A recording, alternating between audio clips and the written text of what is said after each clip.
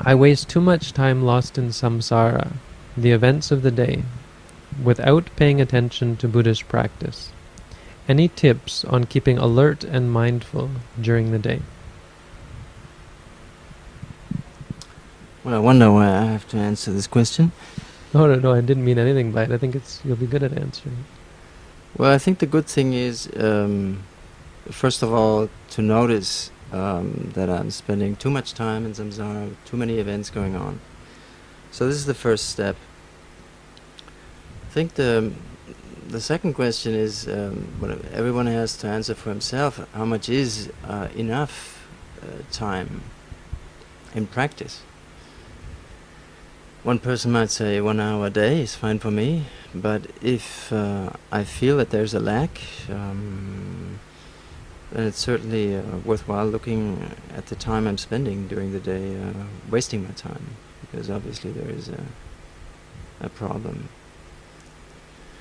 I don't think there's a guideline where you can say it's okay to spend 1 hour or 2 hours with events. Some people need 4, some people need 6. I certainly spend a lot of time wasting, but while I was out there in the samsara world, I thought that meditating in the morning and in the evening was good enough for me, but still I spent many hours wasting, so I felt the same, so I can relate to the question very well. Got any tips for them? A good answer. I mean, that's... Well, becoming a monk or a nun, it's certainly a way, it's a possibility. But I got rid of, well, I never had a television really, so I spent a lot of time on computer. We discussed it here too, we said, because it is a problem if you spend, I think this goes for young generation especially, if you spend half a day in front of the computer. It's just not healthy, it's not wholesome. So if you notice that there is something coming up where you feel bad about it, then you might have to put up a rule and say, okay, if it's possible, I mean at work probably you still have to work on computer, and it's usually 8 hours more. So if you spend even private time on computer playing games and stuff, you certainly are going to feel very bad on that. But I didn't have that problem, but I know many people do. So everyone has to find out, I think, for himself what is good, what is wholesome, and what can be done about it.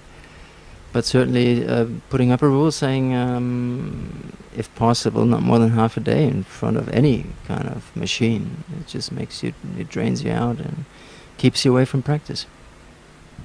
Magazine? Well, I say things for keeping mindful throughout the day just be simple, because say you're in a waiting room, you could sit there, watch the breath.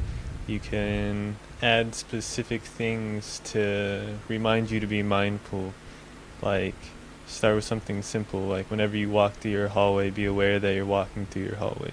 Use the hallway as a time to go stepping right, stepping left. Become aware that if you're going through a doorway, just be aware that you're walking through the door, going into a different area. Just little things to bring the mind back to what's happening right then. Because that's all it is just being aware of what's happening right now. Another thing that I think is incredibly important to note, to mention, and not just in regards to this question, is that's the main of the question has been answered, but to add something.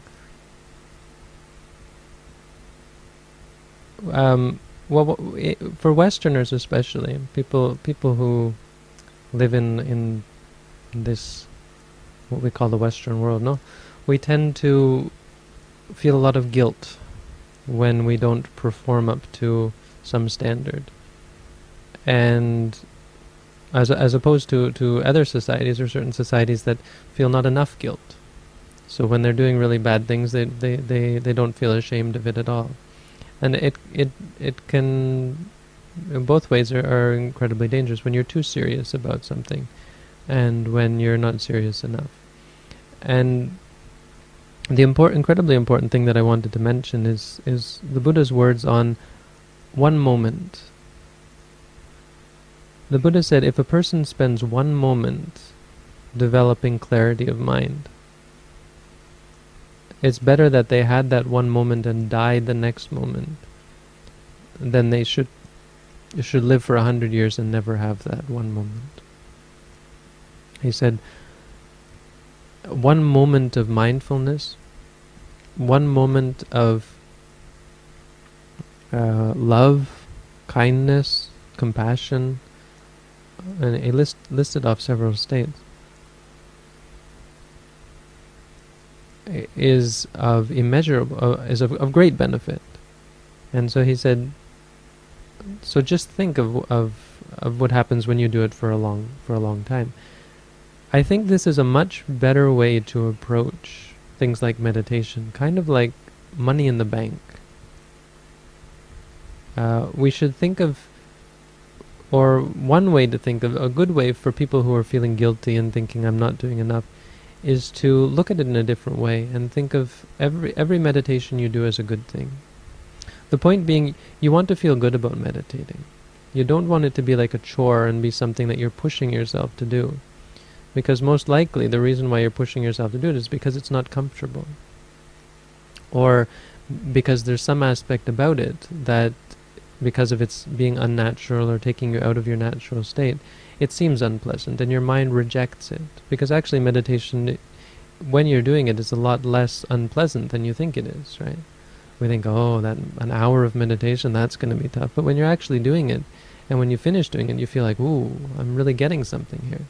You feel like it's benefiting you. But it's easy to get these negative tendencies, and they get worse when you feel guilty about it. When you say, I should be meditating, you develop more aversion, more anger inside. You know? And the quality of anger, according to the Buddha, is it's the dissatisfaction that leads one to seek out the sensual pleasures. So by creating this aversion to the fact that you're not meditating, this disliking of the fact that there's anger in regards to self-hatred in regards to the fact that you're not meditating, you make it harder to meditate. You make yourself less likely and more likely to get caught up in samsara. Your natural tendency will be more towards getting the sensual pleasures because you're not happy. When you look at meditation as something that brings you benefit and you think, wow, if I meditate, every moment that I'm mindful, this is something that one of our teachers always said, every moment that you're mindful, your defilements die, 7 lifetimes worth of defilements die off. This is according to the Abhidhamma. You can work it out like that. It's kind of a tricky way of saying things, but it's actually true. Every moment that you say to yourself, rising, and you're clearly aware of the rising, the defilements in your mind die, 7 lifetimes worth of defilements die in one moment. It's because every thought moment has, every perception has seven karmic moments, in a row, and all 7 of those go out into samsara and can give rise to result in any lifetime. So you destroy all of those 7 lifetimes worth. I think it's a bit of a stretch, but you destroy 7 bad karmas for sure. One moment. So if you do an hour and suppose you're mindful 10% of the time, which is, when you're just starting out, 20% of the time, think of how many thought moments you're being mindful of. That's goodness. That's the accumulation of goodness. When you look at it this way as a plus instead of something that you're adding instead of something that you're missing. When you do it, you're giving yourself something instead of when you don't do it, you're neglecting something. Now, it's true that you actually are neglecting something. It's not wrong that your assessment of your life is not wrong, and we should be practicing quite a bit. But the only way to get there is to feel good about it, and to enjoy it, and to see it from here as a good thing, not up here where you think, which is how we normally do things. We feel guilty when we're not doing it. And I think that goes for all goodness. Good deeds should not become a burden ever. They should become something that is liberating and pleasant for us. The other thing I wanted to say about, in regards to this question, is you should never underestimate the value of a community. When you're surrounded, the Buddha was clear on this, the holy life is lived based on your companions, your friends. If you're surrounded by good people, you're more likely to do, well, you're naturally inclined to do good deeds and to remember to avoid bad deeds. If you're surrounded by people who are doing bad things, then you're much more likely to do bad things. So that's not an option for some people. I know, living in rural areas or living in places, even in the city, where people are not so mindful. But you should do your best to at least avoid people who are unmindful and try to find a way to stay to yourself, so that your and even better to find people who are mindful and stay with them, because it will certainly rub off both ways.